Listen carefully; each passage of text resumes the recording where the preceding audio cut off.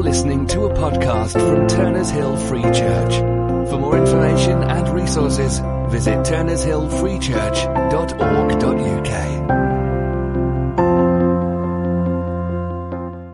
Well, if you go to the National Gallery up in London, just on the edge of Trafalgar Square, there's lots of religious art. And one of the themes that's picked up through the centuries that you'll see develop is pictures depicting God, especially trying to depict the Trinity, which I think if you're a painter, that's got to be a pretty tough job, isn't it?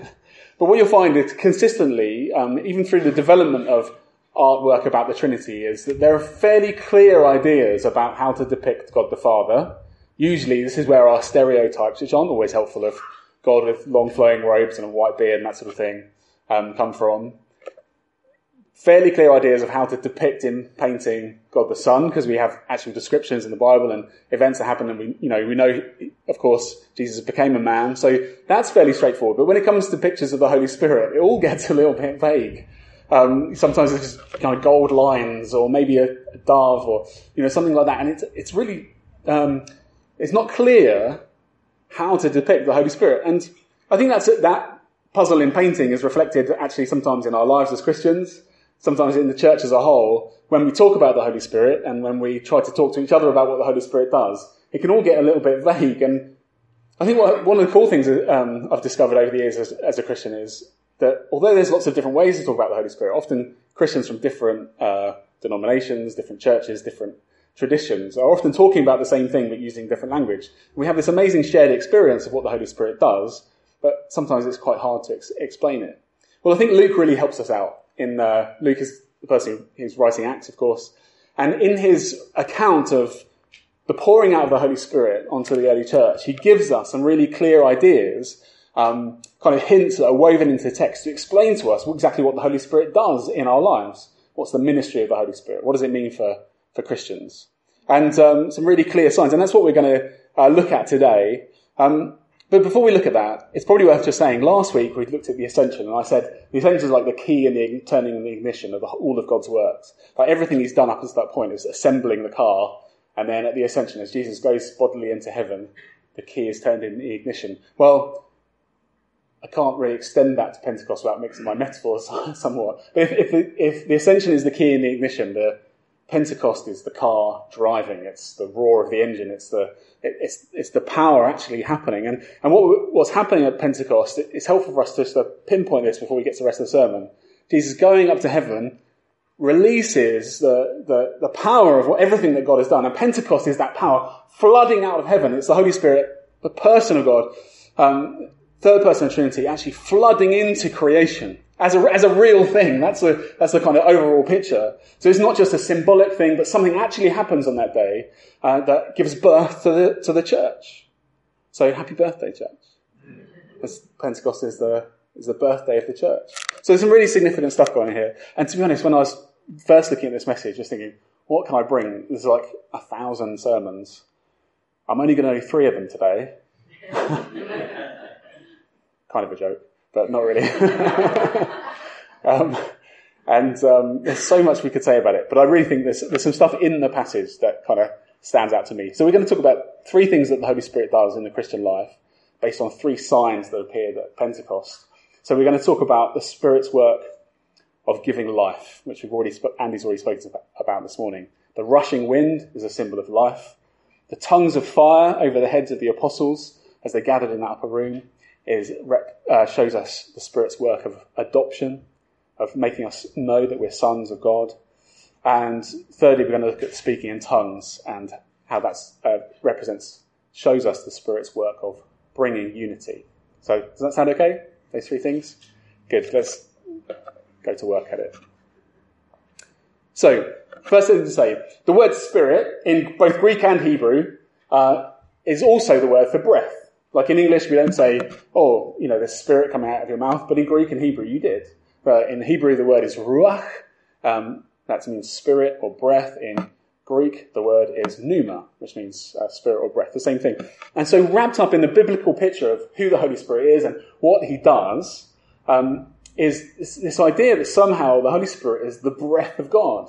And I think that's much more helpful, because in English, spirit has all these kind of connotations, doesn't it? Kind of vague and mysterious. And yes, We're talking about something, something that is intangible, invisible maybe, better to say. There is something spiritual in that English sense of it, but it's much more about God's presence, his substance, somehow being communicated. And that's a much more helpful way of looking at things. And in Greek and Hebrew, that sense of God's breath usually, often points to God's life-giving power. And that's the first thing we're looking at today. The Holy Spirit is the Lord and giver of life. We say that in the Creed. It's the Lord and giver of life. And it's such a wonderful picture of what he does. One of the most fundamental things we believe about the Holy Spirit is he gives life. Well, what does that mean? We're going to try and unpack that a little bit.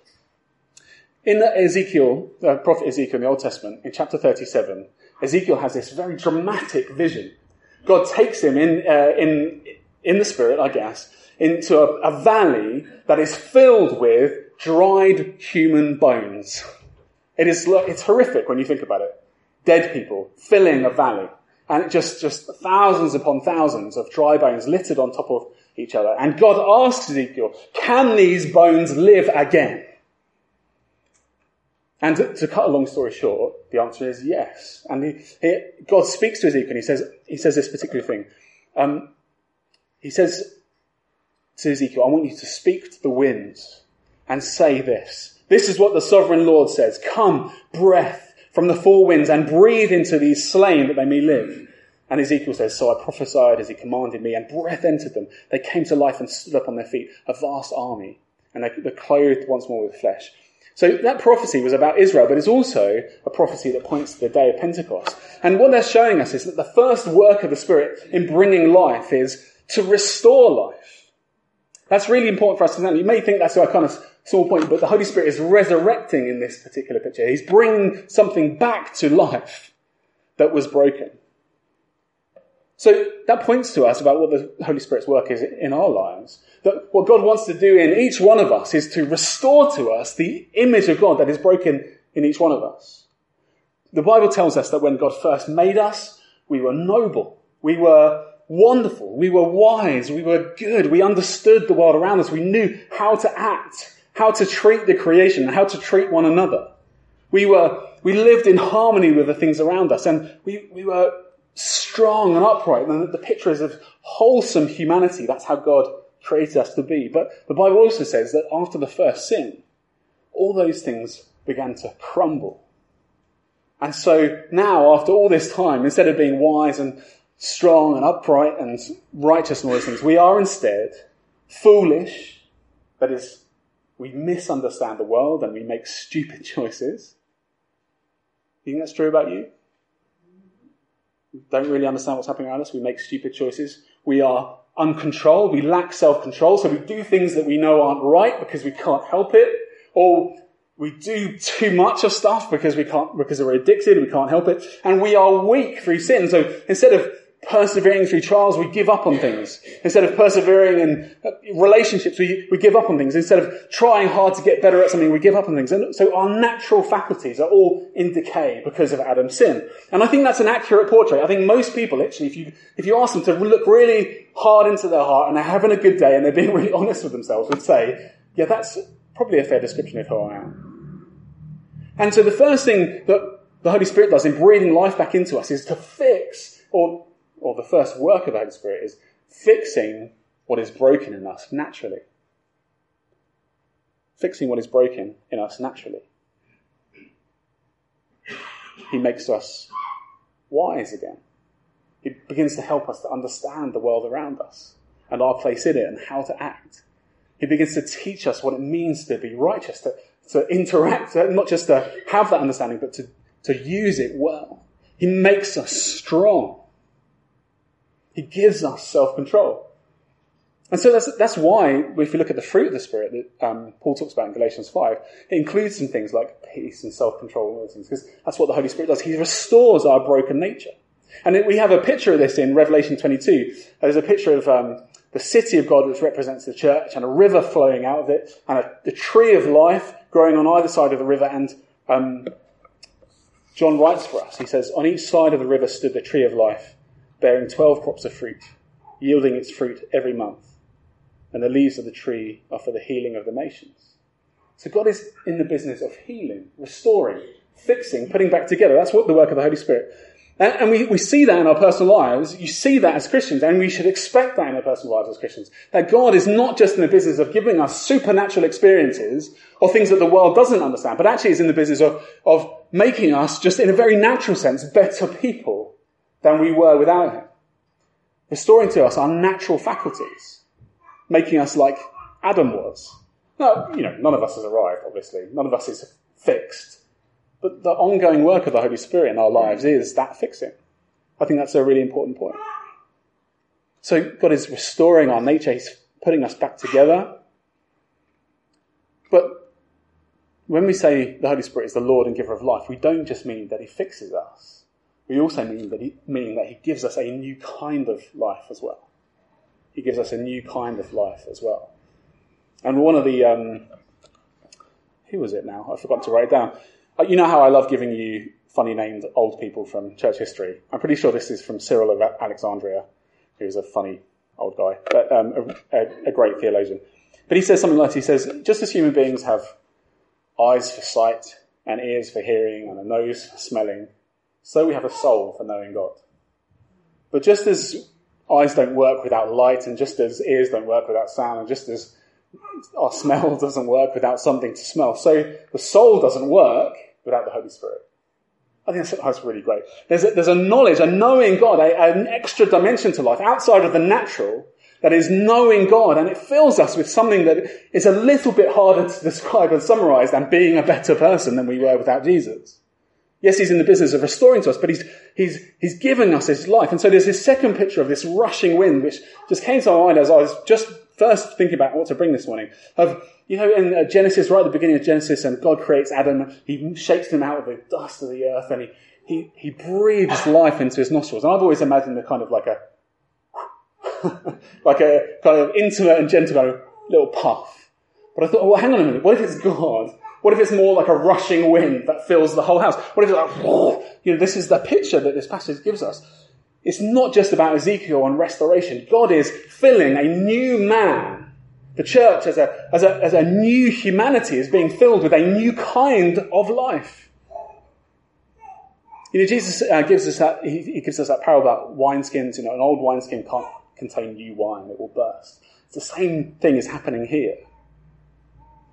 The Holy Spirit has to restore us through, and he brings to us the cleansing power of Jesus Christ, of course.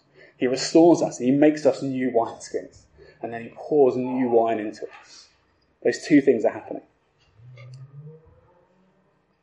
And what that new life is it's God's divine life. We said last week, because Jesus is now fully human and is in heaven, he joins our humanity with God's godly life. And so there's this new thing that's happening in us.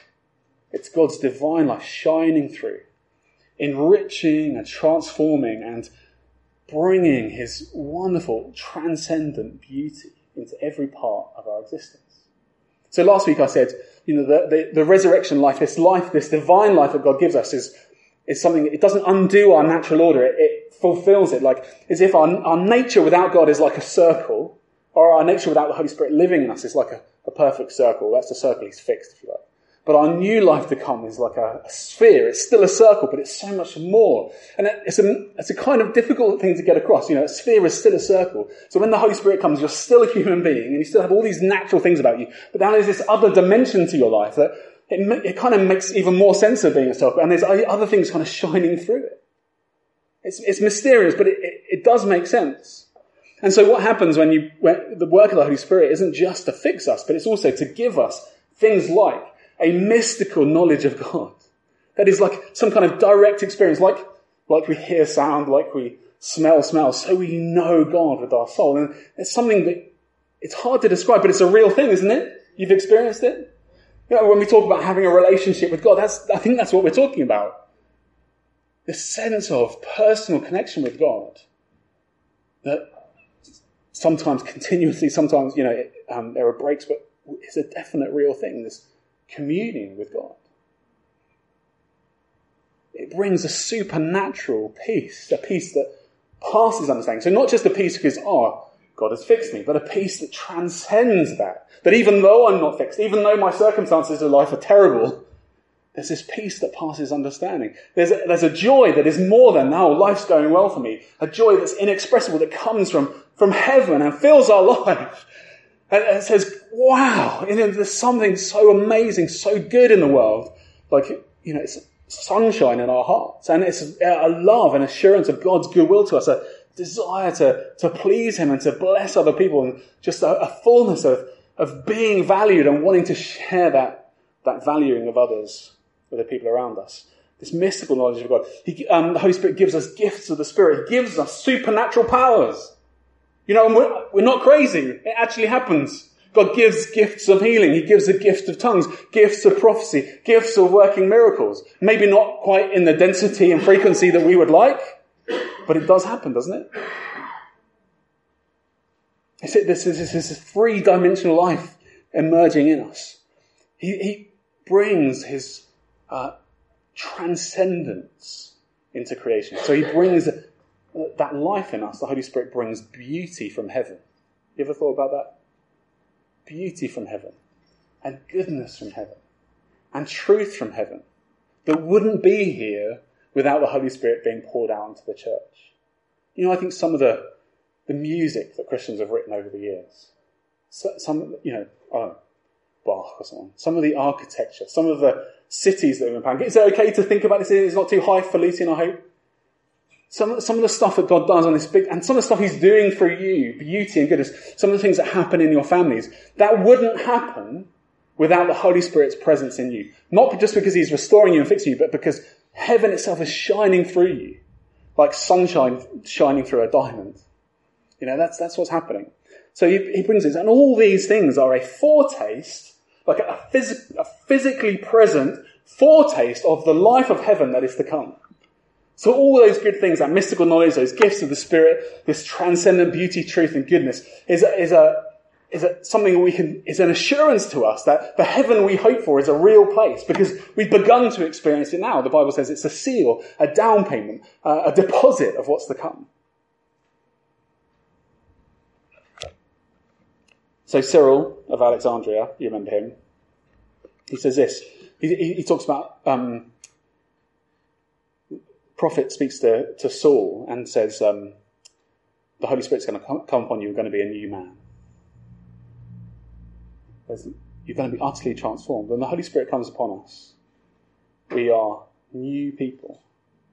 And he says this, does this not show that the Spirit changes those in whom he comes to dwell and alters the whole pattern of their lives? With the Spirit within them, it's quite natural for people who've been absorbed by the things of this world to become entirely otherworldly in outlook. For cowards to become men of great courage, for example. There could be no doubt this is what happened to the disciples. Just look at that in Peter. Look at the new life bursting out of him as he stands up and tells everyone to shush, be quiet for a second and listen carefully to what I'm about to say, and delivers the best evangelistic sermon of all time. I think that's a great truth. So the work of the Spirit brings life. This is the substance of our salvation. This is what empowers these disciples to go and tell people, because they experience the restoring life-giving of the Holy Spirit and experience the heavenly life-giving of the Holy Spirit. And they've got something to tell people about. Our gospel is not just a message. It is a substantial thing. We were talking in the elders meeting with the eldership candidates about, what is the thing, the good news that we're telling people about. Not just the message, we know what the message is, but how do we explain to people what's the advantage of being a Christian in ways that they can understand.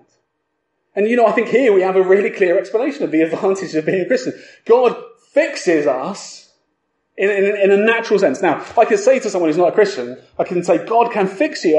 I can, if it's someone I don't know, I'm not going to be judging their lives. But I can say, ask yourself as a Christian, is your life self-controlled? Do you understand the world? Are you wise? Are you good? Do you do the things you want to do, or do you do things that you don't want to do? You can ask these questions about their natural behaviour.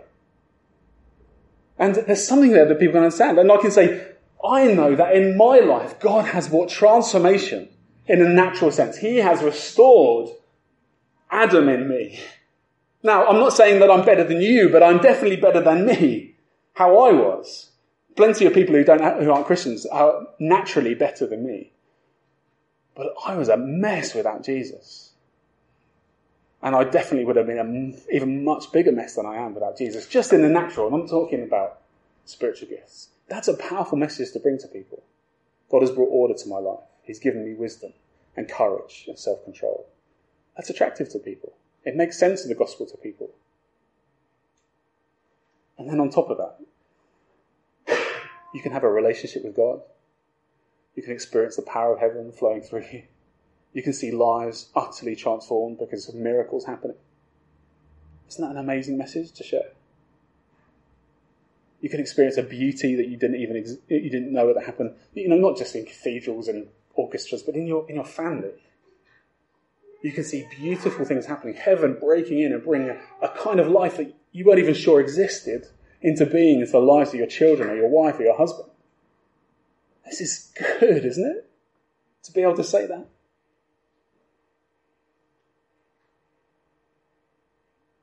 So, this is our kind of first application. We have a life-giving Lord in the Holy Spirit. And that's a wonderful message.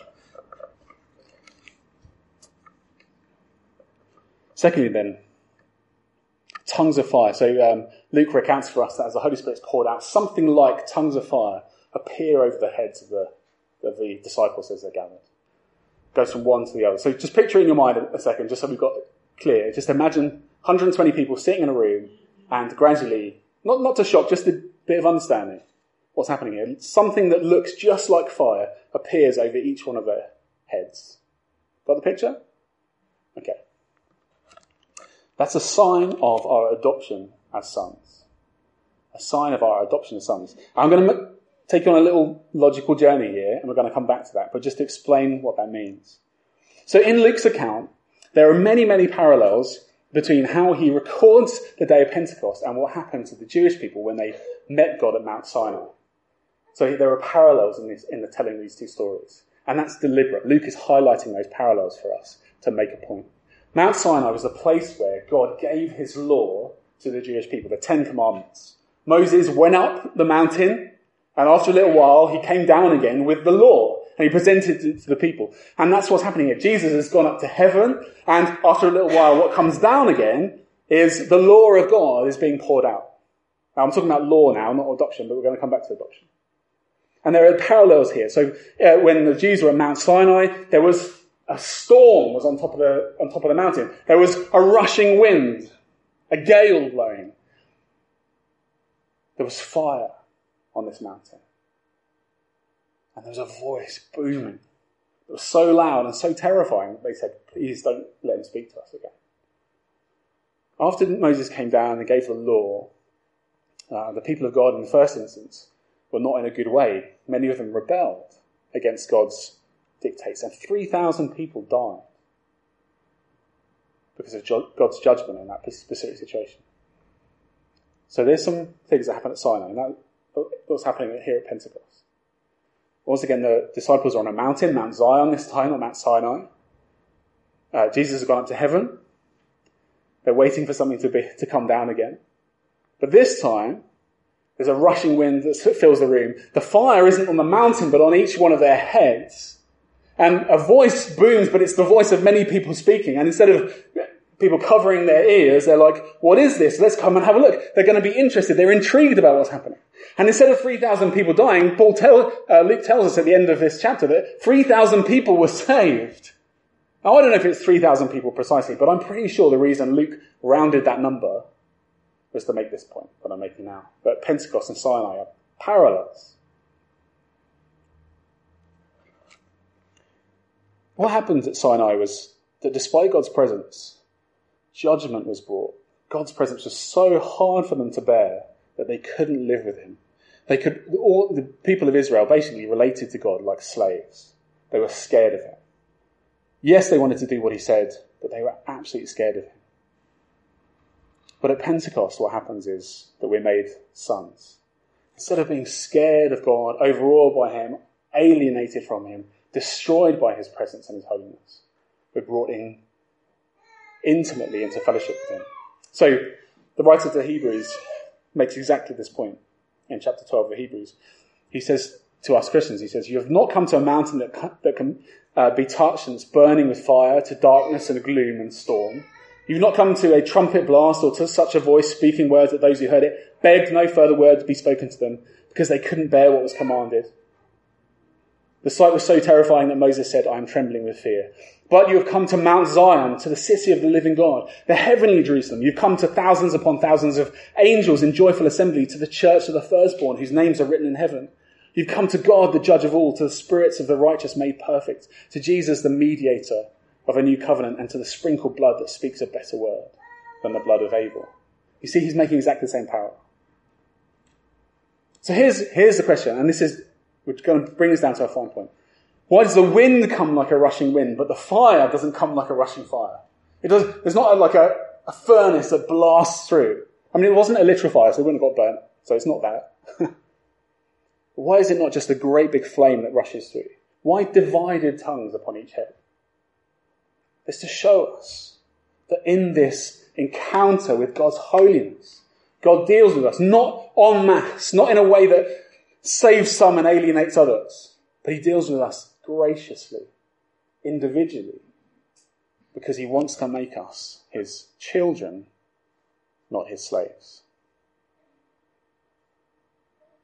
He wants to make us his children, not his slaves. We're each of us a temple of the Holy Spirit. We each of us have God's love poured into our hearts, but God does it for us in different ways. What does it mean? What's the difference between a son and a slave? God wants us not just to obey him because he's God, but he wants to write the law on our hearts. What that means is he wants us to obey him because we love the same things that he loves. He wants us to obey him not because he's written down just in the Bible a command and we go, it's in the Bible, we have to obey it, because we understand why he wrote it down. And filled with that understanding, we want to do the things that he says, and we don't want to do the things that he says we shouldn't do. He wants to fill us with that knowledge, and he wants to fill us with the joy of that obedience. If you know something is right and you're able to do it, that's a really joyful thing to be able to do, isn't it? If you know God's law and you understand it and you're able to do it with all your heart, mind, and soul and strength, that's what a son is. That's what a child of God is compared to a slave. So God wants to make us into his children. That's what the divided tongues represent. Yes, they represent a sacrifice on an altar. Yes, they represent God's love being poured into us. Yes, the flames represent holiness. All these images of flame that we could draw upon. But ultimately, the division of those flames represents God's gracious application of those things to us. That he deals with us individually, makes us into children of God. And maybe a little abstract, but we can make it practical in really important ways. What that means is that the work of the Holy Spirit is unique in each person. God deals with us differently, each different person, because each of us has different problems. We're saying the Holy Spirit restores our life, but each of us is broken in different ways, aren't we? We all have different problems. I talked to someone, maybe someone here, I can't remember now. We're talking about how the NHS is becoming a bit like a conveyor belt. You get diagnosed with a problem and everyone sees the same doctor, everyone has the same treatment, and actually there's not as much care about the individual as there used to be. I don't know if that's true or not, but that's just a conversation I recently had. But the Holy Spirit is like a perfect physician. He has all the time in the world and all the resources in the world to treat us individually. To ask us, what are the symptoms? Here's your diagnosis. Here's your treatment plan. Perfectly and with perfect wisdom planned just for you. This is how I'm going to fix you. And in terms of that life, that new life that's coming, each of us has a different calling, different gifts, different ways that God's heavenly life is going to be displayed in us. And so he leads us into that newness of life, each of us differently. So he's like a really expensive private doctor and a really expensive personal trainer, basically. Fixes us perfectly and trains us perfectly, depending on who we are.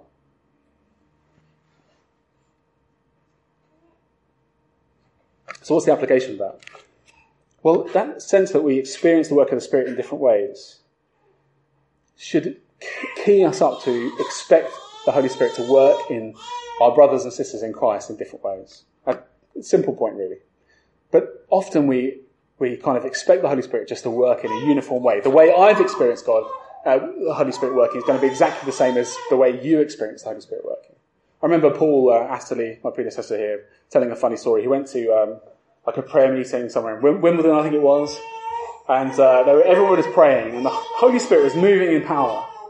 And as the Holy Spirit moved, one by one, every single person in that room, they're all ministers of churches, fell over on the floor until the whole room was on the floor except for Paul. I remember him saying, I was like, is there something wrong with me? Is there some sin like in my life? Like God doesn't like me? Well, I mean, there may have been. I don't think so. and we have this expectation that God is going to do exactly the same thing, and he deals with us differently. So what do we conclude from that? Well, it's really important for us that we mustn't judge people, other Christians especially, as unspiritual because God doesn't work in a specific way through them.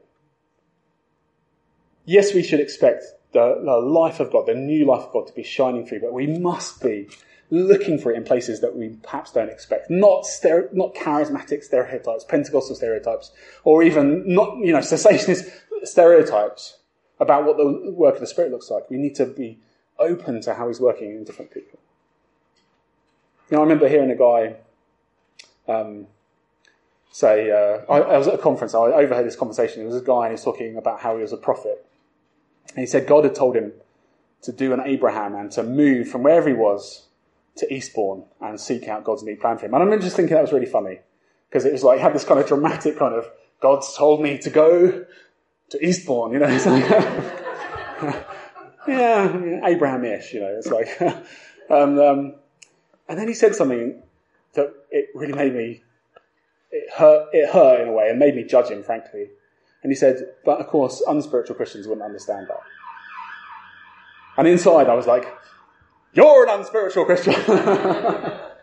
And then, as I felt that, the Holy Spirit pointed at me and did exactly the same thing and said, yeah, Jeff, you're an unspiritual Christian for being so judgmental of this guy. So it's kind of a circular thing. But anyway, don't judge. In my own life, especially since I've been pastoring here, God has consistently, wonderfully surprised me with how his Holy Spirit is at work in people's lives. Usually in ways that I've not expected before, not encountered before. Beautiful, wonderful, diverse ways. In all of you guys. And people who aren't here. And it's just been a pleasure to have my stereotypes shattered by real experience. It's just amazing. God's vision of the work of the Spirit is just so much better than mine. What the Holy Spirit actually does is so much better than what I thought he did. So we mustn't write people off as unspiritual. We must be open to this diversity of experience. Now, I read a prayer this week, and the wording of this prayer was something like, Lord Jesus, help me to treat my weaker brothers with reverence. I just thought that was a beautiful prayer. Of course, we may be talking about people who are weaker than us, but how about this as a prayer? Help me to treat my brothers and sisters in Christ who aren't like me with reverence. Not just acceptance, not just tolerance, but you are a temple of the Holy Spirit. I may not immediately see what that means, but if you're a Christian, you're under grace, you are a temple of the Holy Spirit. Help me to come to that person with reverence, expecting to find the life of God there. I think that's a wonderful prayer. But the Bible is also very clear that our experience of the Spirit in our life is tied to our desire for him. How much a person has that supernatural life shining through them is tied to how much they desire to have the Holy Spirit.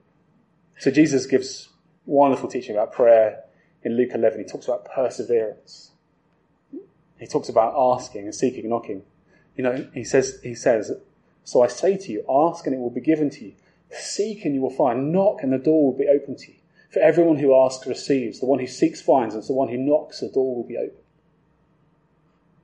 And then he concludes with this kind of mind-boggling statement. I just love it so much. It's so easy and yet so hard to do. He just says, if you guys, though you're human, broken and evil, basically, know how to give good gifts to your children, how much more will the Father give the Holy Spirit to those who ask him? What are we asking for? What are we asking for? We're asking to be like Jesus. There's nothing not to ask for. Lord God, fill me with the Holy Spirit. Give me more of him so that I can see more of your love for me and I can respond with all of me in love to you. And I can be so full of your presence that I can love the people around me like Jesus loved. That should be our waking prayer, shouldn't it? The thing we say when we wake up in the morning and the thing we say through the day and the last thing we say tonight, make us more like Jesus. Because that is what the Holy Spirit is doing. And if you're a Christian, you should be hungry to be like Jesus, which means you should be hungry for more of the Holy Spirit.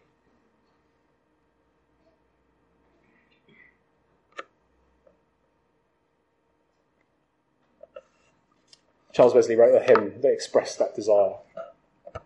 That reads, "O thou who camest from above, the fire celestial to impart, kindle a flame of sacred love on the mean altar of my heart. There let it for thy glory burn with inextinguishable blaze, and trembling to its source return in humble prayer and fervent praise. Jesus, confirm my heart's desire to work and speak and think for thee. Still let me guard the holy fire and still stir up the gift in me. Ready for all thy perfect will, my acts of faith and love repeat, till death thy endless mercy seal and make the sacrifice complete." Whether you like singing Charles Wesley or not, that should be your prayer for more of the Holy Spirit. So rushing wind, tongues of fire, and then thirdly, speaking in tongues. There's a famous example of studies of humour across cultures. There's a guy, a Chinese comedian. He was, like, when I say Chinese, I don't just mean ethnically Chinese. He was from China, he lived in China his whole life, and he did his first stand-up set on David Letterman's show in the US. And it's a really interesting example of when cultures collide. And basically, it's interesting because as he started his comedy sketch, it was live streamed to China, and Chinese people were able to comment on his humour. And so this guy he looks Chinese, he's lived in China, he speaks with a thick Chinese accent, comes on, and his first joke to the David Letterman show audience is, "So, I'm Irish." And at that point, like, the audience just bursts into laughter, because he's obviously not.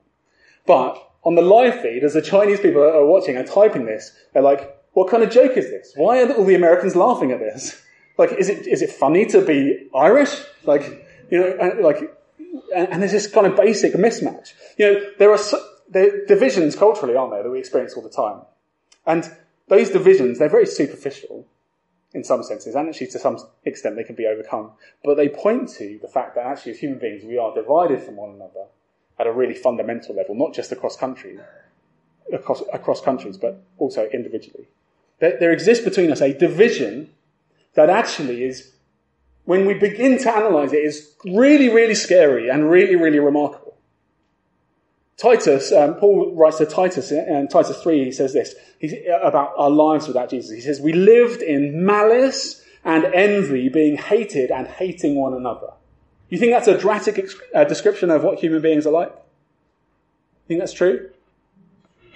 I know in my heart that is true. Now, when I'm in malice and envy and hating, I'm not wandering on the streets like shouting at people and going, "Oh, you're so stupid," or anything like that. It doesn't manifest itself in this stereotypical hatred. But in my heart, I'm thinking a lot of those things a lot of the time. Thinking about how stupid or worthless people are. No, those aren't the words in my head, but that's my attitude. Wishing that, I had something and someone else didn't. Those things are going on in my heart all the time. And what that manifests itself in is a downright broken society, broken families and broken relationships all throughout the world. And we are nothing like the society God made us to be. I think the closest place we actually see this manifested fully is either the comment section of an internet page, where there's like no accountability. You see this kind of bile pour forth all over internet pages. It's just awful. Or when we're driving, frankly. And what's manifested is the dark secrets of our heart, just how much we hate people. One of the signs of that division that God kind of enforces to basically make sure that it doesn't do much worse damage than it's already done is the fact that our languages are confused, that there's so many different languages in the world. And the Bible tells us that at some point in history, God scattered the people of the world and confused their languages so they couldn't work together and do great harm, basically. So there's a sign of division, which is the confusion of language in the world. What Luke shows us carefully through his account is that through the miracle of tongues, which is where the disciples were speaking in many different languages and other people were there who were able to hear, that the Spirit, one of the fundamental aspects of the Holy Spirit's work in our lives is to reverse this division, to heal this hatred, and to bring unity. So he tells us, Luke tells us in this passage, he's really careful. Jews from every nation under heaven, and he lists them, like examples of who was there. He lists them, and he lists them in such a way as to highlight the fact that they all come from three specific areas that are descendants of Shem, Ham, and Japheth, who are the three sons of Noah. And so he's trying to show us this is the whole of humanity is represented here. So the most of them are from Semitic areas, from Shem, but Egypt and Libya were considered descendants of Ham, and Cretans and Romans. That sounds funny, isn't it? Descendants of Ham, but anyway. And Cretans and Romans were considered to be descendants of Japheth. So he's saying the whole world is represented here. And one of the great works of the Holy Spirit is to overcome that sinful division. We could talk about tongues, we could talk about the gift of tongues and what it means and how it works, but that's not the fundamental point about tongues. The point of the gift of tongues, especially at Pentecost, is to show that the work of the Holy Spirit is to bring unity. To overcome the sinful divisions that exist between humans because of sin. And this unity that God is doing through the work of the Holy Spirit under the lordship of Christ is not just making everybody the same, like we're all, soldiers in a North Korean army marching in step, goose-stepping. But to bring everything in creation, every human being, everything that God has made, everything in heaven into a wonderful harmony where every single thing gives glory to God. So Paul writes in Ephesians 1 that God's great plan is to bring unity to all things in heaven and on earth and under Christ. So that's the big picture of what God is doing right now, and that's the big picture of the Holy Spirit's work.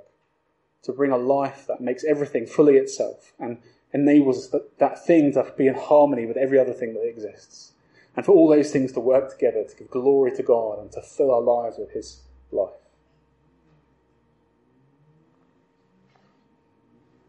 And that's his work in the church, is to bring, in the first instance, the first place in creation that God does that is in his church. We're a foretaste of that, God bringing life to us that makes us fully alive. But not just on our own, but brings us into harmony with everyone else. So as a whole, we're even more beautiful than the sum of our parts. Even more glorifying to God. And underpinning that, the work in the church is the Holy Spirit's work in us individually. So each one of us, he's overcoming this deep hatred and division and instinct to isolate ourselves from others and push away from others, and instead to embrace them and to draw close. And so we see Paul writes to the Galatians 5, he talks about the work of the Spirit and the works of the flesh and the gifts of the Spirit. And if you look at that, what you'll see is the works of the flesh which are opposed to the Spirit, all things that divide. Sexual immorality, which is the abuse and misuse of others' bodies, divides. Hatred is division by nature. Discord, jealousy, fits of rage, selfish ambition, dissensions, factions, and envy. You see, it's all divide. The things that oppose the Spirit are all about division. But you look at the gifts of the Spirit, love, joy, peace, forbearance, kindness, goodness, faithfulness, gentleness, and self-control are all things that draw together. The fundamental work of the Holy Spirit, one of its fundamental aspects, is to create unity. What's the application? Now, I remember hearing a guy, a godly guy, God used him mightily, but he was preaching about the Holy Spirit, and he said something like this. He said, one of the things you have to get used to in life is when the Holy Spirit moves in power, he'll bring division. It's not true. The Holy Spirit can bring to light sin that needs to be dealt with. The Holy Spirit will not bring division between Christians. Not bring division between Christians. I've heard church leaders talk with a kind of stoical pride about how the Holy Spirit came into the church, and in the end, the church was just like an old wineskin. It was going to burst. We had to leave and start our own church. And since then, God has done amazing things. That's not the work of the Spirit, folks. That's the opposite. That's giving up on the work of the Spirit. Division comes from the devil. That's the application. Unity comes from the Spirit. This is why Paul says to the Ephesians, he says, be completely humble and gentle. It's Ephesians 4. Be completely humble and gentle. Be patient, bearing with one another in love. Make every effort to keep the unity of the Spirit through the bond of peace. And then listen to this. He emphasizes there is one body and one Spirit, just as you were called to one hope when you were called. One Lord, one faith, one baptism, one God and Father of all, who is over all and through all and in all. So make every effort to keep the unity of the Spirit. See what he's saying? This oneness is so important to God. And where does that have bearing on our lives on a day-to-day basis? Where does that truth hit home? Well, I think it's just in recognizing that we have this instinct inside us that wants to divide. And we have to become attuned to it and aware of it. God has made me so much more aware of this in my own life. I remember times in my life when I was just so harsh and judgmental about other Christians, especially about their theology. I remember sitting in meetings and just thinking, what is this person doing? Why are they leading like this? I'm confessing to you. It's a real thing. Why are they leading? What are they saying? Why this is so boring or so stupid? And it filled with an anger. I was filled with these works of the flesh. I was thinking, if I was in charge, I would do this and I would do that. And you see, and it was so obvious that I'm embarrassed to admit it. It's so obvious, how stupid could I be? And I thought I was being spiritual. To judge other people and to judge their gifts as unspiritual, I did exactly the same thing as that, Abrahamish guy. We have to become attuned to that instinct to us, and we have to reject it, push it away, and act with a hope and a confidence that God is able to bring this beautiful, harmonious unity between us and other Christians.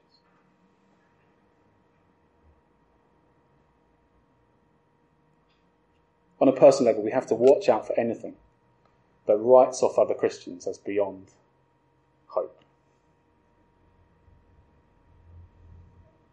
I read an article in a magazine once, and it was it was entitled "Christian Vampires." And the person began, "I call people who deplete our joy and peace Christian vampires." And the article was all about how to avoid other Christians who deplete your joy and peace. But we do it, don't we? We laugh at the article, that's disgusting, but we do it. We avoid people who deplete our joy and peace, or we avoid people that offend us, or we just don't get on with, or we write people off in our imaginations. That's worldly thinking. There has to be prudence in our relationships. There has to be, wisdom about how we engage with one another, but we can't write each other off. We can't write people off or objectify them. Anything that makes someone an obstacle to be worked around or to be managed, that's not the Holy Spirit working. Anything that makes a person a problem to be tolerated, that's not the Holy Spirit working. Anything that says, we're called to love one another, not like each other, that's not the Holy Spirit. We're called to love and celebrate, delight in one another. Anything that makes us give up on other Christians, write them off as useless, as time wasters, or as vampires, or unspiritual, not worth loving, or beyond hope, anything like that is of the enemy. What comes from the Holy Spirit is this amazing, unshakable hope that God is able to bring an incredible unity between us, where we actually love one another. Maybe not in this life, but a foretaste of it in this life. So let me ask you, is there any Christian brother or sister that you've written off in your heart as being unable to love them or be loved by them? Any group of people, any family or individual. It even happens in marriages. There gets to a point when there's a breakdown so hard that, a husband just, in his heart, he writes off his wife. And that's the start of, a horrible realization of division, which is divorce. Or a wife writes off her husband as unreachable. Maybe there's someone in your life who's awkward, it makes you feel uncomfortable. Maybe they've hurt you. Maybe there's some reason why you avoid that person. But here's the truth. One day you will both stand before Jesus Christ. And you'll both be full of his Holy Spirit. And those things that divide, these great chasms, valleys of division, that like borders between countries, unpassable, will be filled with the water of the life of the Holy Spirit. And will be sources of joy. And will give glory to God. And bless other people.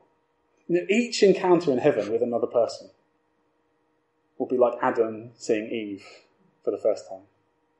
Not sexual, of course, but not mere friendship either. There'll be something, when we meet other people in heaven, there'll be something that earthly love can only hint at. We'll be filled with an astonishment by their similarity to us and their difference to us, their sheer otherness. Filled with the Holy Spirit and his unifying power. We'll be filled with a wonder and a joy. And like Adam, when he sees Eve, our heart will say, at last, I've met you. This is wonderful. I've never met anyone like you. That's what our reaction will be to one another in heaven. And we will see with godly clarity how each person reveals to us something of God's love, something new.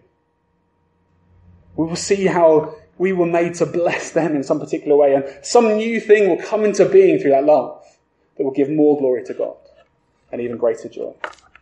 This is what God commands us to do now, to begin to behold one another in this way. It is possible because of the unifying work of the Holy Spirit.